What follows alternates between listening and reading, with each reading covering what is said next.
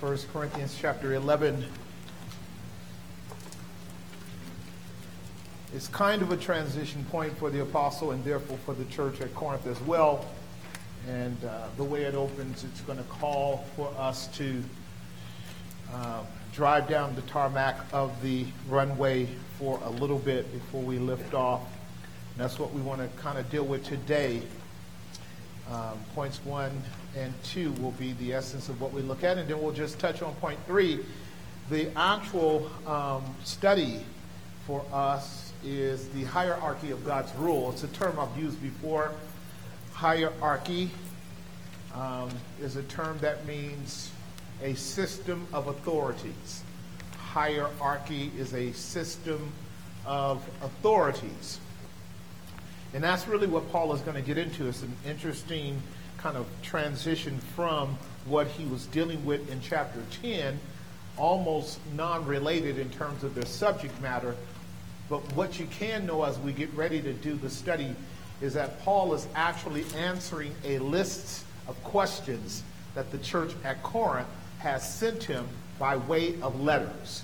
And so he's come upon now a very, very germane, I think, in terms of where we are in our country, in our world, a very germane subject that will require some analysis, but it won't be that difficult. It's not going to be abstract simply because there's a real strong cultural element that will apply to us as Westerners as well in terms of historic behavior patterns, in terms of dress codes that were employed in time past to make a distinction between men and women. So there are two words that I'm going to be talking about, not ad nauseum, but I am going to bring them up. I want you to be able to capture them.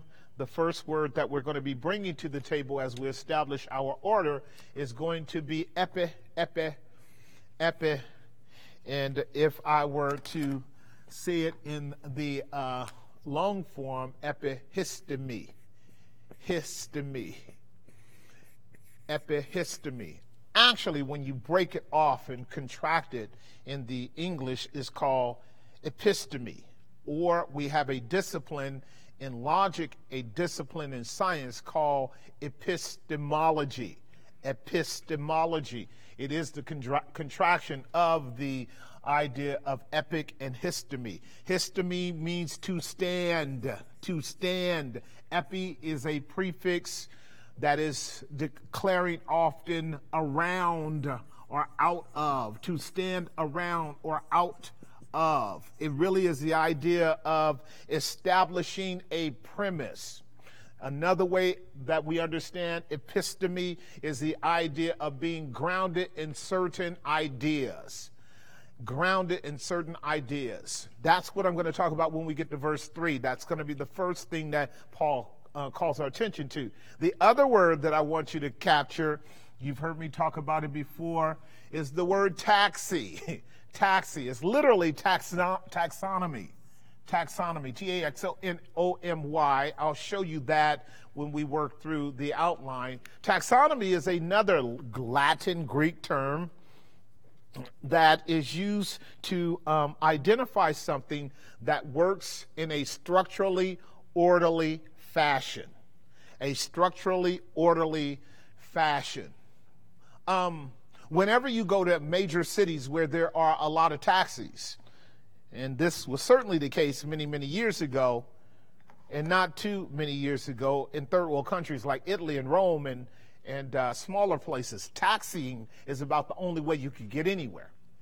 And when you called a taxi, what you would get is taxi number 1 or taxi number 2 or taxi number 3 or taxi number 4, because they were lined up in order, waiting to serve the public. So taxonomy is a Greek term that means an orderly structure of law. Taxi and nomos. Taxonomy. Like economy, taxonomy. So economy is an ecosystem of nomos, of law, how we make things work on a financial level. Taxonomy is a structural approach to dealing with things in an orderly fashion. This is what we're about to deal with. Both of these words are going to be inherent in our subject, and our subject is the hierarchy of God's what? Rule. The way I framed it in the outline, because it's the way I want us to kind of build it up, you know what we do on Tuesdays, we kind of tear it apart, and then on Friday we put it back together again, and then tear it apart again in Q&A. The hierarchy of God's rule should be seen everywhere in the world, but it should especially be seen in the world by the church. The church should be the evidence and manifestation and ground of both epistemology and taxonomy. The church should be the place where men and women discover what can be understood certainly and on solid ground, enough to be understood, believed, and even to die for. We're going to be talking about that here in a bit. It transcends, if you will, a kind of theoretical, speculative notion of what one might believe, etc. And again, taxonomy is all about order. Certainty and order is what Paul is about to talk about in our text. So let me open in a word of prayer. 1 Corinthians chapter 11, we're going to be looking at 9 verses today, and then we'll pick it up again on Friday. Just going to tear it apart and then be ready for questions on Friday. Father, we're coming to you now, and we thank you for your word. We thank you for our class. We thank you for the students. We thank you for those online with us. We are so thankful for the model that the apostle has laid out to us concerning what it means to be a pastor, what it means to be a pater, a father of men and women who have been redeemed and born again and thus brought into the mysteries of the gospel collectively.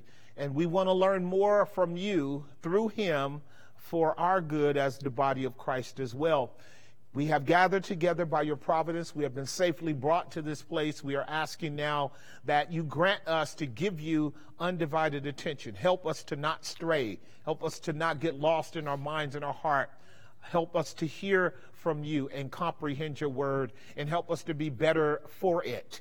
We are coming to you on the grounds of your son's blood, his cleansing and washing and sanctifying power, its ability to purge us and bring us into a state of sanctified renewal and fellowship with you. We are coming to you on the grounds of his righteousness, which is our standing. It is our true epistemology, O God, him in us and we in him, and you in us and we in you, one with you, O God, for Christ's sake. We're asking your mercy upon our families, our children, our children's children, all who know you and who do not know you, in the pardon of their sins. Be gracious.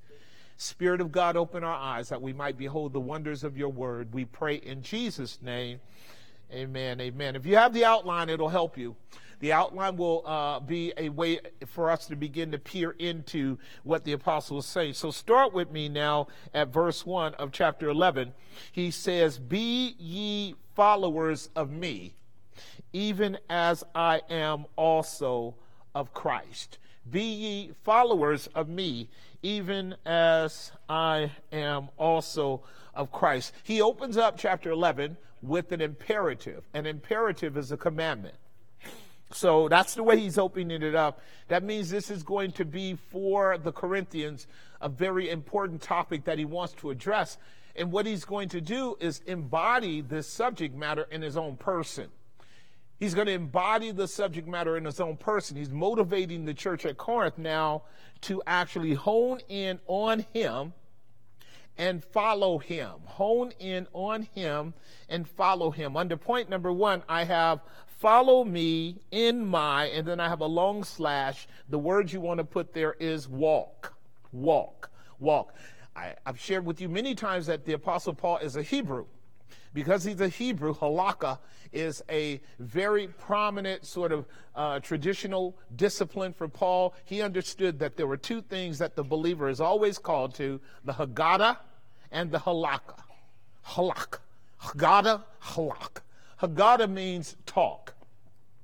The people of God have always been known to be speakers, communicators, and talkers. Haggadah are the writings that actually talk about Torah, talk about Mishpat, talk about the law of God. You'll get these in the traditions of the Jewish fathers. They will talk about scripture at the analytical level, at the propositional level, at the theological level, and then at the level of how we are to understand the world on a kind of philosophical level, Haggadah. That's what we'll get into in a bit when we get to verse 3, because that's what he's going to want to nail down. And I love that. I love that. The other word is halak. And you'll find that word running all the way through the Old Testament. It is the word for walking. And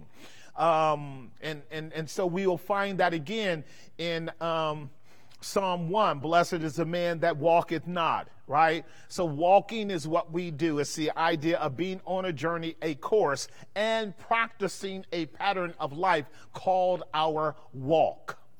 And Jesus came ultimately to model for us in 3D fashion what it means to be like God the Father. So when Jesus said, follow me, we're following him because what is Jesus doing? He's walking. He's living out the halakha. He's living out the pattern of life that he's called to. Another way that the Apostle Paul is going to lay out this word, follow me, in terms of his walk, is going to be in terms of his way of life, his manner of life. You're going to see that shortly. So think about what Paul is saying. Follow me in my walk means that he's fairly confident that he's gotten a grasp on what God's will is for the believer so that the believer can be a witness to other people as to how to respond to God's word. If you tell somebody to follow you, you better know where you're going, right? And if you actually do know where you're going, you're going to have a lot of confidence in the fact that that path that you're taking, there it is again, hadas, in the Greek is a term for course or way. That's why Jesus said, I am the what? Way, the path. I am the way, the life, the truth, and the life. And no one comes to the Father but by me. I am the walk. I am the pathway. I am the course. I am the journey. And Paul said, follow him as he did what? Followed Christ. So he's actually asking you and I to see Christ through him. To see Christ through him, and in seeing Christ through him, you will have a faithful pathway to God. That will take us back to Proverbs 4:18. The path of the just is a shining light that shines more and more unto the perfect day. So what I am calling our attention to is that Paul is very confident in his walk with God, and he's confident enough to tell the Corinthians to follow him as he follows Christ. And we can't always say that, but he can. And this is going to work out for us very well. I want you to see 3 categories. Obviously, what Paul is doing is really laying out the paternal responsibility as he understood himself to be. He had already said, 1 Corinthians 4:14 and 15, he's a father to them. He already told them that, right? He's a spiritual father to them. They are born again through his labors. If in fact God used Paul to bring about the spiritual life of the Corinthians, does it not follow, no pun intended, that they should be able to follow him since he was the means by which they were born again, right? In other words, parents should live lives consistently enough for their children to follow. And that's the essence of what Paul is doing here. That's why I'm sharing it with you to open up. And there are going to be 3 fundamental areas in which Paul wants you to follow. This would constitute, in my own understanding, what it means to be a real human being. A human being is a person who thinks. This is point number 1 in your outline. A human being is a person who thinks. A human being, therefore, also assesses and derives conclusions from what they think so that they amass to themselves a kind of pattern of behavior. This is what Paul will call his ways. A human being thinks, they reason, they assess, and they draw up certain patterns. Another way that Paul will put it is the custom or the traditions. And I just want you to think that through because they are overlapping terms. We're going to see that shortly.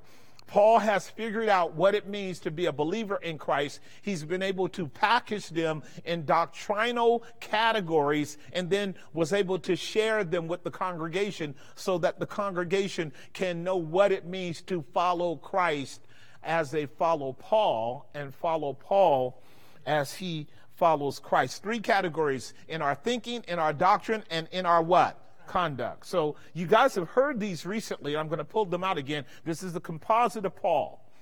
Subpoint A says, in my thinking. Follow me in my thinking walk. We all have a thinking walk. We all are on a journey in our mind, are we not?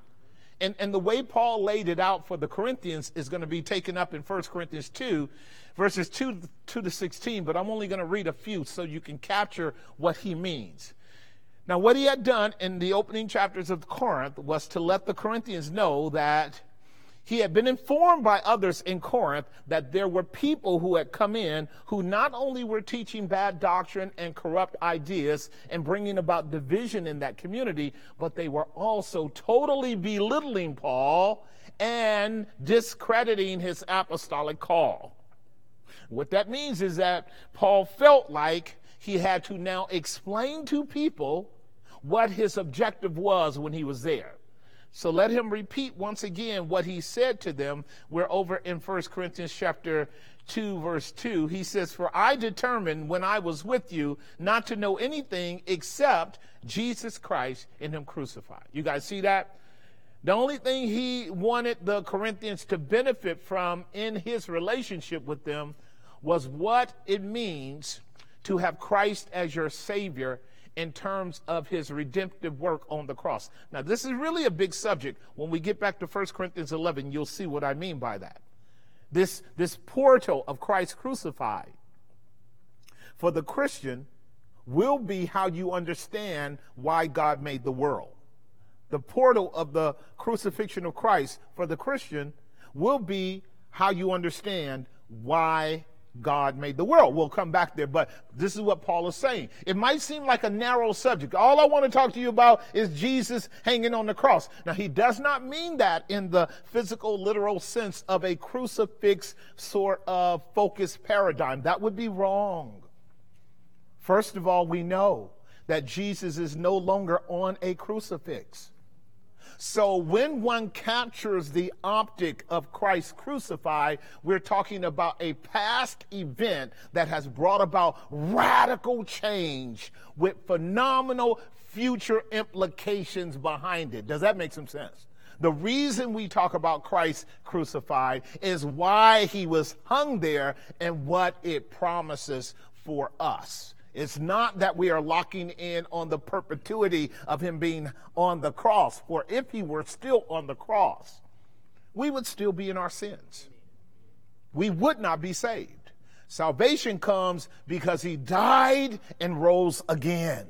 But the cross becomes a center point of divine purpose on the part of the Father that he promised to us. If you will, the cross is like an endowment promise from someone who has chosen to marry you, and that endowment lets you know that everything inherent in those promises are certain because of the price he paid. Does that make some sense? Now notice what he goes on to say. I'm going to just walk through a few verses. And I was with you in weakness and in fear and in much trembling. Verse 4, and my speech and my preaching was not with enticing words of man's wisdom, but in demonstration of the Spirit and of power. We've been through that. If you want to, you can go back and get the lessons. Verse 5, in order that your faith should not stand in the wisdom of men, but in what? So notice this here is what we call a purpose clause. The reason that Paul preached Christ in him crucified was that Christ crucified produces in men and women a faith in God that allows them to now have a relationship with God that leads them to eternal life. Whosoever believes on me should not perish, but have eternal life. And so when he preaches Christ crucified, he wants their faith to stand not in the eloquence of men or the influences of men or the high scholarly knowledge of men, because that's shaky ground for your faith to be on. Your faith must be in Christ to Godward. And that's why he preaches fundamentally a gospel that didn't take on all of the external aesthetic beauty of the sophist and the eloquent speaker. Verse 6, I want to walk through a few more. Howbeit we do speak wisdom among them that are mature. The word perfect, telos, means mature. You guys got that, right? Yet not the wisdom of this world, nor the princes of this world that come to what? All right, so again, what's interesting about what Paul is doing, he's saying is, you have been manipulated to think, you Corinthians, that the kind of preacher that you want is someone that's famous, that's popular, that's eloquent, that can actually tickle your ears, that can actually satisfy your sort of peripheral fancies in life. And that's what the sophists did, as you guys know. What Paul said was, I intentionally am not like that, because I do not want your faith to be transported from God to men. That's a huge motivational factor, because as you guys know, as I know, it's the 21st century. People do put their faith in a lot of other things than God, and especially so-called Christians. So what Paul is saying here is, I labor earnestly to make sure that you don't have a faith that has been hijacked, as it were, and put into a sphere where men can control it. And so this is why he says what he says. Verse 7, I'll read a few more and go on.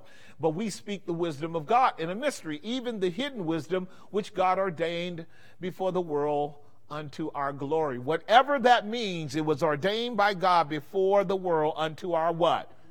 That's crazy.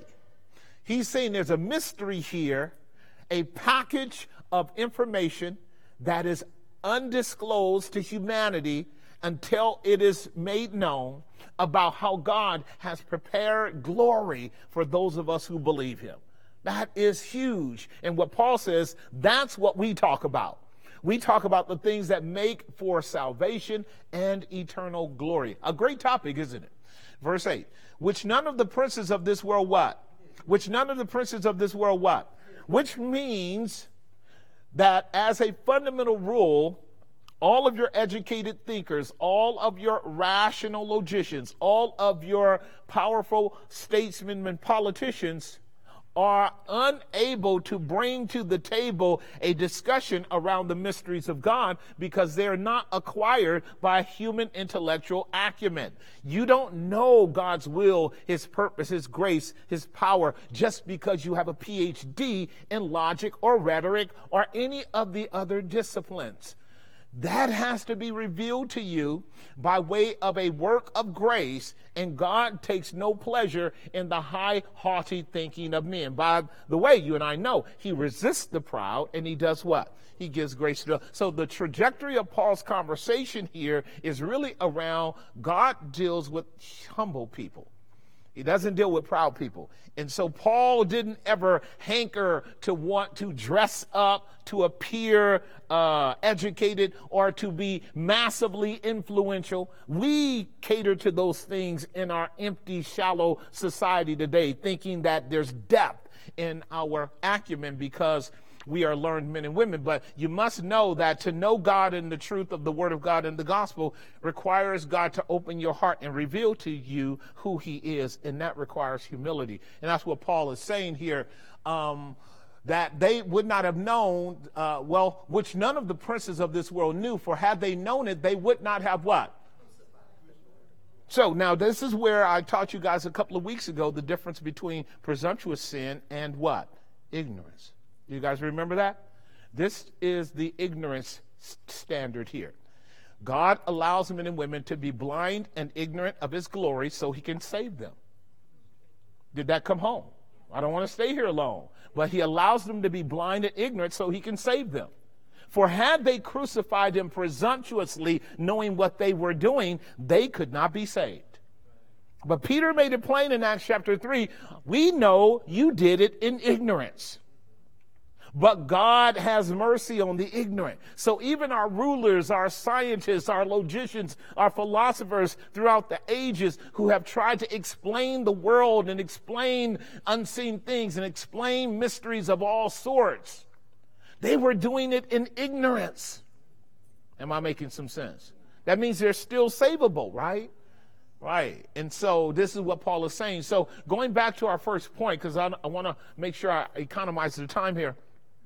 Follow me in my ways. That is, follow me in the way I what? Think. Do me a favor. Go to verse 16 of 1 Corinthians 2, because there's a way he closes out there, and I want to make sure you guys get that as well. You caught one portion of Scripture. Go back to verse 14. You caught one portion where Paul says, my preaching and teaching to you was not to lift you up with pride, but it was to secure your faith in God. And that is really the goal of the ministry when properly done, to ground men and women in a reality of God. Now notice what he says here. But the natural man does not receive the things of the Spirit of God. You guys got that? This is an exclusion principle. I have just been talking about that, have I not? I've been saying that men in their natural reasoning skills are limited and cannot have access to the reality of who God is until God opens their hearts. This is why Jesus said, you must be what? You must be born again. Without being born again, you can't see the kingdom nor enter the kingdom of God. It was Nicodemus who had all of the accolades and the degrees and the standing as a Pharisee, who is a model for us of what Paul is saying here, right? You can't get in because you're a Pharisee. Jesus told Nicodemus, you're on the outside of the kingdom. And you're so far on the outside of the kingdom, you don't even know it. But God was drawing Nicodemus, was he not? And so often when God is drawing a person, what he has to do before he brings them in is break them. Nicodemus had to be broken, because you're not going to enter into the presence of the ineffable bliss in your pride. Nicodemus had to know he was blind. And this is what he's talking about. The natural man does not receive the things of the Spirit of God, for they're what unto him? Neither can he know them, because they are spiritually what? So remember verse 14b, because I'm going to be talking to you about that as we touch on epistemology, all right? Now notice what verse 15 says. 1 Corinthians 2:15. But he that is spiritual does what? It means that the man or the woman who has been given or endowed with the Spirit of God has access to truth at a level of understanding it. It does not mean you and I are omniscient. Do not buy into what we call the monoconceptual definition of a one meaning word. Like the word all has to always be understood in its context. Is that not right? Right? It does not mean that a spiritual minded person knows everything about everything. They would be who? They would be God. It ain't but one God. And he's the one delivering knowledge. But what it is saying is, if you are spiritual, you have at your availability insight and the potential for knowing whatever God wants you to know. But please know this. It's not God's objective for you and I to know everything. It's really only God's objective for us to know him. And in knowing him, we are satisfied with knowing that he knows everything. Does that make some sense? It's extremely important for you to get that, because, you know, for you to think you know more than you really do would mean that you wouldn't be able to leave this room, because your head would be too big for the doors and you'd have to stay here. Okay, let's keep going. One more verse. Look at this. For who knows the mind of the Lord that he may instruct him? Now I want you to capture this. But we have the mind of Christ. You know what Paul just did? He included the Corinthians in the privilege of being able to know God by his Spirit in the same way that Paul did. You see the we factor? First person plural. But we have the mind of Christ. Did you capture that? But we have the mind. I'm saying that's a privilege. I'm not saying everybody operates out of it at the same level either. We all have it as a privilege. We should walk in it deeply, but we have it. That is a collective benefit for the body of Christ. So under point number 1, we are to follow him in his thinking. We do have the mind of Christ. Would you say that, ladies and gentlemen? Subpoint B, we are to follow him in doctrine. Look at 1 Corinthians chapter 4, verses 16 and 17. This is something that he quickly laid down, and I want you to capture it too, because Paul was the one that wrote 80% of the New Testament, and he was the fundamental writer to the Gentiles. Here's what he says, 1 Corinthians chapter 4. I love this. This again is the way he lays it out. Wherefore I beseech you, be followers of me. He said that in chapter 4, and then again in chapter 11. He means it, does he not? Verse 17, here it is. For this cause have I sent unto you Timotheus, who is my beloved son and faithful in the Lord, who shall bring you into what? Of my ways, my walk, my doctrine, my life, which be in Christ. Do you see that? All right, so look at that verse, because that verse gives you a Trinitarian formula of how God saves us. Paul here is a pattern of the Father. Timothy is a pattern of the Son. Timothy is sent by Paul to bring you and me into remembrance. Isn't that what it's saying? Isn't that the work of the Holy Spirit? John 16, and when he, the Spirit of truth, has come, he will bring you into remembrance of my things. So you see a pattern of redemptive work done here on the part of three persons. Paul as a type of the Father, Timothy as a type of Christ, faithful in the Lord, who shall bring you into remembrance of my ways which be in Christ, as I teach in some churches. Is that what it says? Right, so what I want you to capture, according to verse 1, is this. What Paul taught at Corinth, he also taught at Galatia. What he taught at Galatia, he taught at Ephesus. What he taught at Ephesus, he taught at Colossae and Philippi. Everywhere he went, he taught the same things. Did that make some sense? Right, because he was teaching epistemologically and taxonomically, and we'll get that in a moment. In other words, the church in Asia Minor wasn't getting different doctrines than the church in Rome or the church in Jerusalem. They got the same Christ, the same teaching, the same manners. And that's a beautiful insight to gather. So that's under point number, subpoint B, under point number 1. Follow me in my thinking, follow me in my doctrine, and then follow me in my what? Right, and we would have seen that. Go back to verse 17, because he still says, I want you to capture it. Follow me in my conduct. Verse 17 again. So notice what he says. He'll bring you into remembrance. Here we are at line number C. This is clause C. First, for this cause have I sent you Timotheus, who is my beloved son, faithful in the Lord, clause D, who shall bring you into remembrance of my ways which be in Christ. That's his conduct, his manner of life, as he teaches everywhere in all the churches. Therefore, Paul's conduct was worthy of following. Now look at it in 1 Corinthians 10:33. So I've tried to stay in the book of Corinthians to help you see how what Paul was calling the church to do is to listen to how he thinks, embrace his doctrinal conclusions, and follow his pattern of life. That's a high commendation of yourself, isn't it? Listen to the way I think, and consider and embrace my doctrinal conclusions and follow my life. That's what was meant in Hebrews chapter 13, verse 7. We'll see that in a moment. He says, even as I do what? Please all men in all things, not seeking my own profit, but the profit of many, in order that they might be what? Is that a good ethic? Is that a good way to live? Here's what Paul was saying. I do not live to please myself. Now he's echoing the master, is he not? I came not to do my own will, but the will of him that sent me, and to finish his work, right? My meat, my food, my drink is to do the will of my Father. And that is what a Christian is called to as well. So I'm laying out for you how Paul is commending himself to them. Now notice what he does in verse 2 of our text. Go back to 1 Corinthians 11:1 and notice verse 2. I love this. Verse 2, after having said, be ye followers of me, even as I am of Christ, now I praise you. Now, do you see that phrase? Now I praise you, brethren, that you remember me in all things and keep the ordinances as I delivered them to you. I love this. The first one is an imperative. The second one is an indicative. An indicative is what you do, is how you're behaving. An imperative is why you do it. Because you're told to. So in verse 1, they were told to follow Paul. In verse 2, guess what he's saying? And that's exactly what you're doing. Do you see it? Look at it again. Now I praise you, brethren, that you remember me in all things. And I want you to look at that second line, that you remember me in all things. He's not saying, I praise you and I'm telling you to remember me. I praise you because you are remembering me.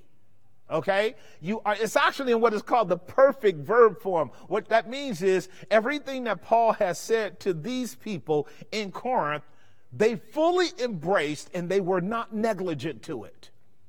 Like if Paul wrote you a personal letter, and in that letter he gave you backdrop, backstory, gave you reasons for why he did what he did, and then gives you an admonition or a set of instructions as to what you should do. You write him back and you let him know you understood everything that he said and you totally agree, and you affirm that you agree by saying, so I'm doing this now. Did that make some sense? Right. I love this because here's what he's doing, and I'm going to lift this up. It's obvious that the church at Corinth has a ton of issues. Is that true? I mean, a ton of issues. Bad folk, bad doctrine, bad behavior, scary 21st century stuff. But it's obvious that there are many faithful believers in Corinth. That's what's being taught there. Did that come home? I want you to get it because this is really important. A church can have a black eye as the consequence of a few sinful, bad people who are either goats because they don't know the Lord, or they are really dysfunctional sheep and lost in terms of their conduct. Did that make some sense? Right. A goat is lost, and they'll come in and they'll nibble at the feet of the sheep, and they'll chew on them until the sheep dies. The sheep can get sick by the behavior of the goat. The goat can drive the sheep to mental destabilization. That's what goats will do. Okay? Sheep aren't like that. Sheep are self-destructive. Sheep are silly enough to get into situations where they get disease from poking their nose into something that they shouldn't. Goats are always the ones harming others. Okay, I want you to catch the sort of metaphorical analogy. Real believers are often much more self-destructive than they are other-destructive. Goats are always other-destructive. Y'all follow what I just stated?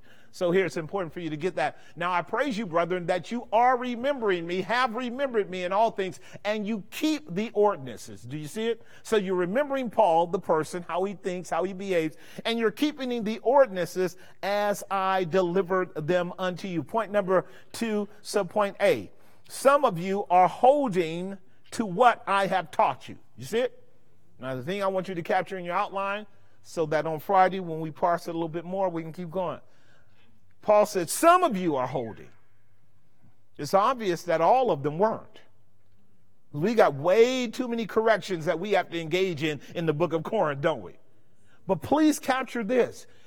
There are many of them that were doing exactly what Paul said, for which Paul loved the regions of Achaia. He would boast in the churches in Corinth because he knew there were many faithful brothers and sisters who were keeping up with him. This is a very important application. I've seen this in my own life and ministry after some 30-something years. You'll find true believers that are striving to live for the glory of Christ. Guess what? These are not people that are front and center of anything. They're generally very quiet and living out their lives in ways that are non-offensive and inconspicuous. I'm going to say it one more time. And actually, that's an imperative that Paul gives to the church at Thessalonica. Learn to be quiet and work with your own hands. Do not be a busybody in other people's business, and serve the Lord in contentment with such things as you have. Those are the best sheep. The best people in any pastor's congregation are people that go to work, pay their bills, do what they got to do. They come to church, they serve, they're quiet, they do what they do. They're not looking for fanfare. They're not getting in other people's businesses. They just quietly serve the kingdom. Did that make some sense? That's what Paul is talking about. Some of you are holding to what I have taught you. That would certainly be what he says in 1 Corinthians chapter 1, verse 7, and then in 1 Corinthians 1, verse 12. Pull up verse 7 of chapter 1. I just wanted to be in our eyes. We're almost done here for today, laying out a foundation. 1 Corinthians chapter 1, verse 7. Chapter 2 is great, but it's 1 Corinthians chapter 1, 7 that we want. So start back at verse 5. I love this. 1 Corinthians 1, 5. That in everything you are enriched by God in all utterance and in all knowledge. Verse 6. Even as the testimony of Christ was confirmed in you. I love this. Paul is saying Christ is in the midst of you so that you do not come behind in any gift. Even, you all right up there? So that you do not come behind in any gift, waiting for the coming of our Lord Jesus Christ. Great set of commendations in the opening letter. You read it, Paul is saying, Jesus is in the midst of you, confirming you. You got all the gifts you need, and you're learning how to wait on the coming of the Lord. That actually is an attitude of knowing that the real solution to our world is the return of Jesus. So Christians live with an equilibrium of knowing that we are called to be responsible in our society to whatever degree we can, and influence it to whatever degree we can. But ultimately, it gets fixed when Jesus comes. That gives the Christian great confidence. All right, so under subpoint B in our outline, for which I extol and laud you that you are doing, he says, continue to hold fast, grasp, and guard. Again, go back to 1 Corinthians 11, verse 2. I praise you, brethren, that you remember me in all things and are keeping the ordinances. Do you see it? And now, if you're listening to me carefully, I'm giving you the verb forms. I am praising you, I am lauding you, because you have kept what I have given you, and you are keeping them. Does that make some sense? Right. You've kept and you are keeping. Well, in other words, when I sent it to you, you embraced it, and you started walking in it, and you are still walking in them. It's a powerful, powerful truth. Now I praise you. You see that phrase, now I praise you? I just want to touch on that briefly. That means I tell everybody everywhere I go how much I love the Corinthians. That word is the idea of lauding. It gives the explosive expression of what you see in Luke's gospel when Jesus is born and the angels in heaven begin to do what? Praise God and glorify him. That's the same expression in Acts chapter 3, verse 8, when Peter said, silver and gold have I none, to the lame man that was there, lame all his life. But that which I have, I give unto you in the name of Jesus Christ. Rise up and walk. And that brother rose up, walking and leaping and what? Praising God. It was not a whisper. What Paul is doing is saying, I love to tell people about you guys at Corinth. Isn't that a wonderful way to encourage the community? Man, I tell everybody wherever I go about you saints at Corinth. So you see, I'm giving you guys another insight into the obedient saints at Corinth. Because again, the troublemakers are always the ones we have to always deal with more largely and often, and this can happen too. I'll just give you this caveat and keep going. This can happen too with kids. Like when you have a bunch of kids, the one or two that have issues are the one or two that mom and daddy has to spend most of the time with. And you know what it will do? It will agitate the other brothers and sisters. Because they'll go, why do they always have to pay attention to him? Why do they have to always hunt him down? Why is it always about them? Right. That's often how it is. And sometimes that is intentional on the part of that child that wants all the attention. I think human beings are just like children. They want attention. They want attention. And so this is what I love about what Paul is doing. He's saying, you are remembering me in all things, and you are keeping the ordinances as I delivered them unto you. I'll give you one more verse on this, and then we'll move on. 1 Corinthians chapter 15, verses 2 and 3. I love the way he puts this series talking about the resurrection, because there's some clowns in the church that are saying Jesus didn't rise again from the dead. That would make God a liar. That would make Christ a liar. That would make the Holy Ghost a liar. That would make all the witnesses a liar, right? That's just untenable. But here's what he says. I have to start at verse 1, because it's about the gospel. Moreover, brethren, I declare unto you the gospel which I've already preached to you, which you have already received, and wherein you already what? That's an essence of what we call histemi or epistemology. Right? You stand on the gospel. The gospel is the basis for your worldview. How you understand the world is through the gospel. You stand on it. And epistemological understanding is where you get your certainty about who you are, your certainty about who God is, your certainty about how the world works, your certainty about your purpose in the world. Does that make some sense? Yes, of course. This is why they kill people for preaching the gospel. Because the gospel tells you who God is, who man is, and what the condition of man is, and what he needs, what the remedy is. The gospel is the greatest threat to the devil anywhere in the world. So he says that they have stood upon the gospel. Now notice verse 2. By which you're also saved. Here it is. If you do what? Keep in memory what I preached unto you. If you keep playing with the tassels. Because what do the tassels do? They bring you into remembrance. You play with the tassels. You don't ignore the tassels. Because the tassels remind you of who you are in Christ. Beautiful, isn't it? It's very important to capture that. Unless you have believed in vain. This is a wild concern for Paul, and I get it. I get it, because what will happen, the exhortation here is this. There are a lot of people who will come to church, they'll get excited, they'll get baptized, they'll swear they love Jesus to death. Some trouble comes and they're gone. That's the parable of the sower and the seed. You do know that. Some fell on the wayside, others on shallow ground, yet some on thorny ground, and then finally some on good ground. So that means only 1/4 of the 4 was solid. That's called the kingdom of God. This is why you see so many people come and go. And it's always been that way. You must know that. And therefore, there is always in an exhortation a need to encourage people to continue. Is that right?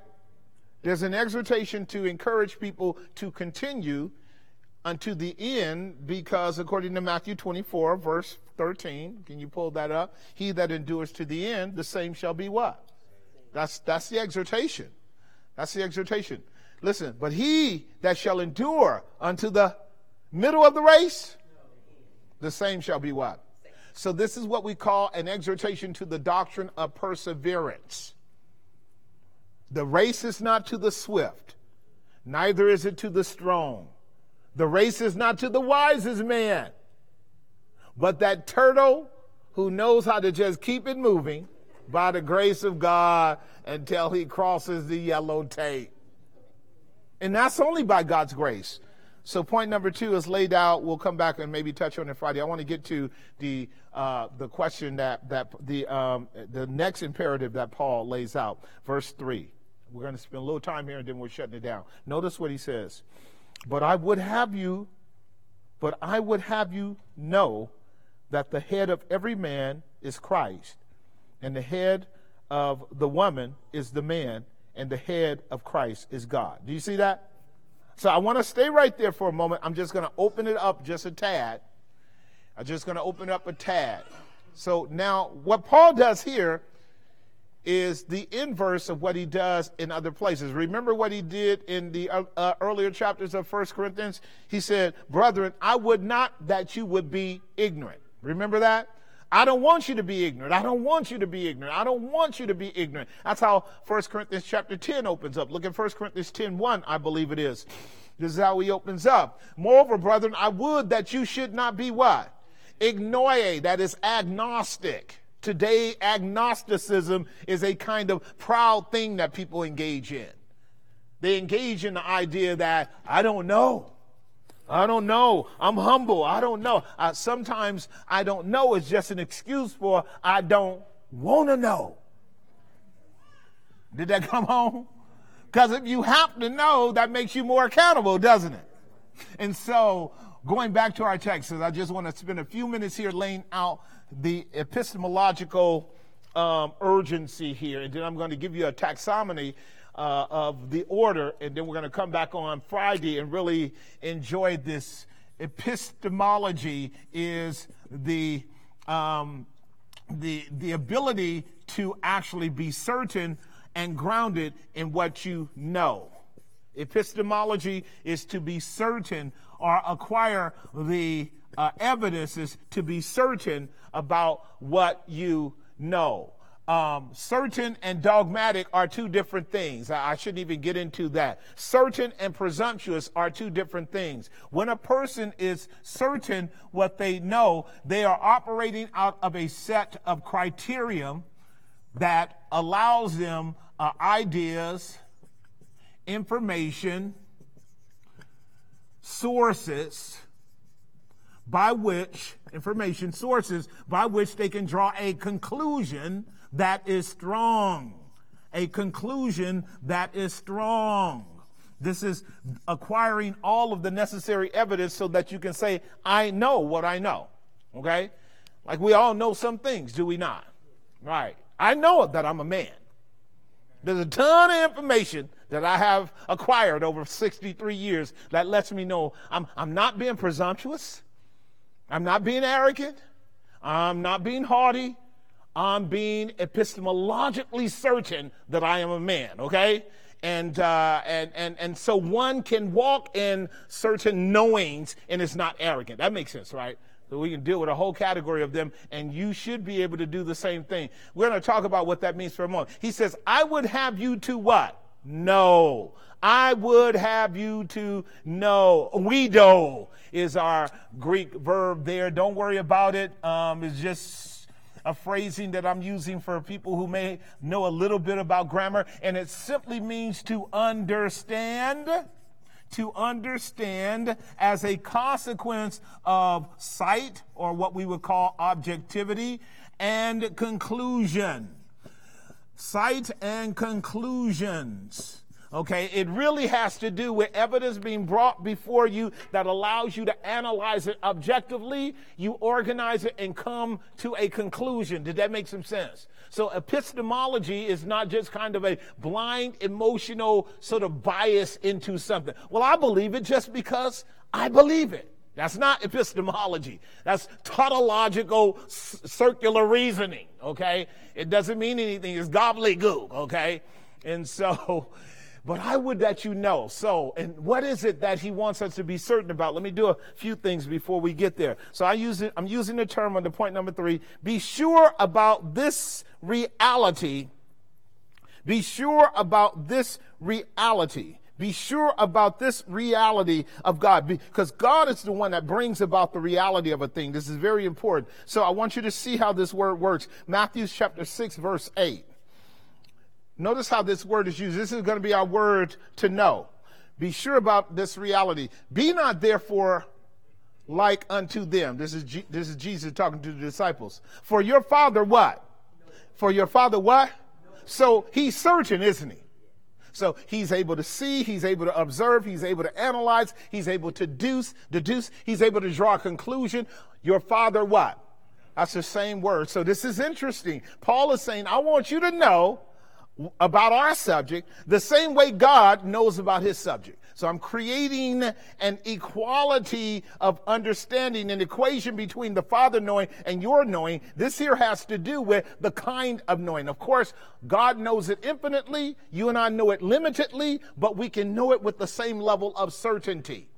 Okay, I want to give you a few more before we shut down. Chapter 7, verse 11.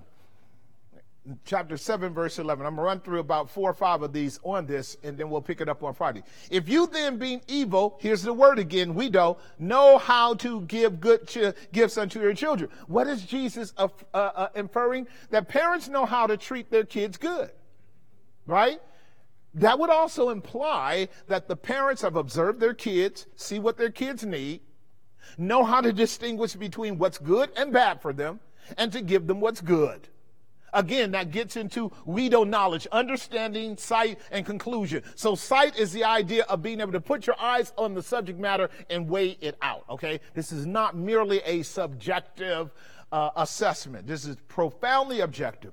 And I want to go through a few more. Chapter 8, verse 6. Matthew 8, 6 as well. In Matthew 8, 6, he said, now, let me see here. Is that the one that I want? Let me get down here. No, Matthew 9, 6. Matthew 9, 6. Notice what it says. In Matthew's Gospel, chapter 9, verse 6. But that you may what? That you may what?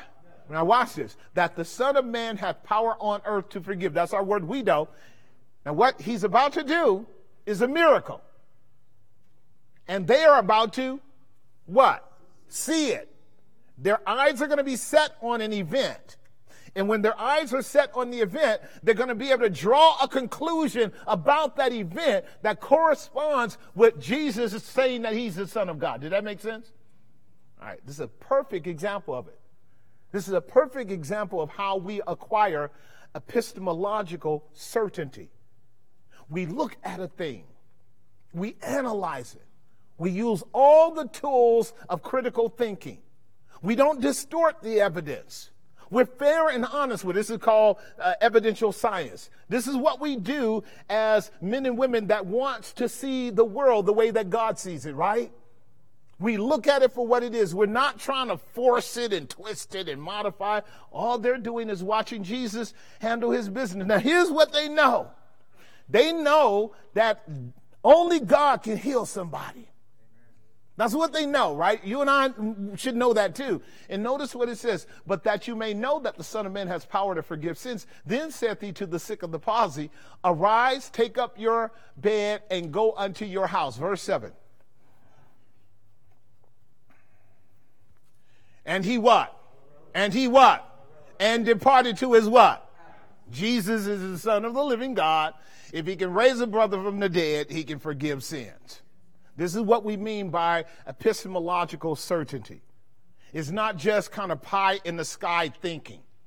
It's being able to take all the evidence that's brought to you, organize that evidence in a way in which the conclusion becomes obvious. See, by the way, Jesus is God's epistemological certainty. Like, see, because God the Father is unseen. He's incomprehensible. He's inapprehensible. Jesus had to come to reveal him, did he not? So Jesus becomes God's epistemology so we can be certain that God exists. Somebody will get that one day. It's important for you to know. It's important for you to know. Beautiful thing. Give you one more verse. Got a few more to land down here. This is so important. So I love this. When we talk about being sure about the reality of things, listen to Hebrews 11:3. This is the next word here. Hebrews 11:3. This is why I can tell you, over the centuries, especially since the Enlightenment period, with all of your philosophers from the West and the East, and the diabolical ones who have bought purely into what we would call secular science, where they assert that there is nothing that exists that we cannot see. Everything that is unseen is purely hypothetical. Well, that's where we are today in this postmodern age of everything is a construct. Did y'all get that? Like, if there's no reality behind unseen things, then what we see as empirical can be shaped by our own judgments and our own machinations. We can make things, we can speak things into existence. But if the things that are made have a real substantial power, authority, or framework behind them, then you and I need to know what's behind what's made in order to know that the thing that is made because of something else and not itself. Does that make some sense? This is what the Hebrew writer is about to say. Here it is. Watch this. He says, through faith, we understand that the worlds were framed by the word of God. Do you see that first line? All right, so I'm going to help you with that, and I'm going to close. I love what the Hebrew writer just did, because the Hebrew writer is telling the men and women very clearly the nature of faith in verse 1. Faith is the substance of things, and it's the evidence of things. Right. Hope for things is data. Not seeing things is data. When you hope for something, you have had in your heart an aspiration that rises up based upon promises, based upon ideas. Did that make some sense? Right. And so when we talk about hope, we're not talking about an ethereal thing that is not rooted in epistemological certainty. It is. Right?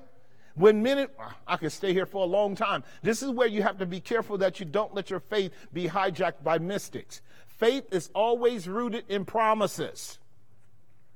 It's always rooted in promises. Faith is always rooted in promises because promises are expectations of things that we have a great deal of confidence are and can affect what the promises have asserted. Does that make some sense?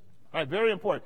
Through faith, we understand that the worlds were what? Framed, structured, laid out in a very disciplined, mechanical, intellectual, rational way. We, by faith, understand. That's epistemology right there. We have our epistemological certainty on the grounds that the worlds were framed by the what? The Word of God. All right, so why did the Hebrew writer say that? Because that's what the Word of God said. All right, so I'm going to help you. I'm going to close here. You got to get it. This is where you got to keep playing with the tassels. It was my son, Dave. You know, you guys know Nate, my guitar player up here, and I love him up here because Nate was one of my keys. He's my fourth oldest. He's my fifth oldest. I got 8 oldest, but he's the 5th oldest. And we'll come together in our music ministry, and we'll be working through hymns and stuff like that. And what he said on Saturday was, as soon as I heard the hymn, I knew it, because that hymn was drilled in me when I was 2 years old. You see what it means to grant them an inheritance by putting the word in them when they're children? Right. So Nate's a musician. On top of that, you know, he's studying for pharmacology, and so he got a brilliant head. But what he really loves is the fact that his mom and dad taught him the Word of God early on and taught him the hymns early on. So all he needed to do was hear one line, and then it comes back. Y'all follow what I'm saying? Now, what I'm getting at is what we call certainty predicated upon evidence. Now, Nate is a believer. He has faith in God. Why is that? Because he has been confronted with, he has been taught and catechized the Word of God since a very early child. Does that follow with you guys? It's very important to capture it. Now, the reason I said that is because I actually know the verse from which this statement was inspired. Through faith, we understand that the worlds were framed by the what? So when we say by faith, how does a person obtain faith? By hearing. And that by the what? The Word of God. You don't have faith apart from the Word. So if it's by faith that I know the worlds were framed by the Word of God, is it not going to be the Word of God that tells me that the worlds were framed by the Word of God? Psalm 33 is going to be one explicit verse. I want to start at verse 1. And then I want us to look at verse 6, 8, and 9, Psalm 33, 1. Rejoice in the Lord, O ye righteous, for praise is comely for the upright. It ought to be, right? God is worthy. Look at verse 6. Verse 6, just jump to verse 6. By the word of the Lord were the heavens made, and all the host of them by the what of his mouth? So how is it that we know that the heavens and the earth were framed by the Word of God? Psalm 33, verse 6. Did he come home? Right. So it's extremely important for you to remember, if you are my disciples, you will continue in my word, and you will know the truth, and the truth will set you free. We live in a society today that doesn't know his left hand from his right hand, because we have gotten a million miles away from epistemological certainty, which can only be granted through a knowledge of him who created everything. Does that make some sense? All right, so epistemology is what we're dealing with. Now let me just give you the order of events. Going back to verse 3, we'll close down. This here is a powder keg of controversy, especially today. Here's what Paul says in 11 verse 3. But I would that you know that the head of every man is what? Now, so the first one is the man. And that the head of who? After every man, the head of the woman. Y'all reading your Bible? So y'all don't even know. All right. So we're talking about what? Headship. We're talking about headship or hierarchy. All right. So we got the man, we got the woman.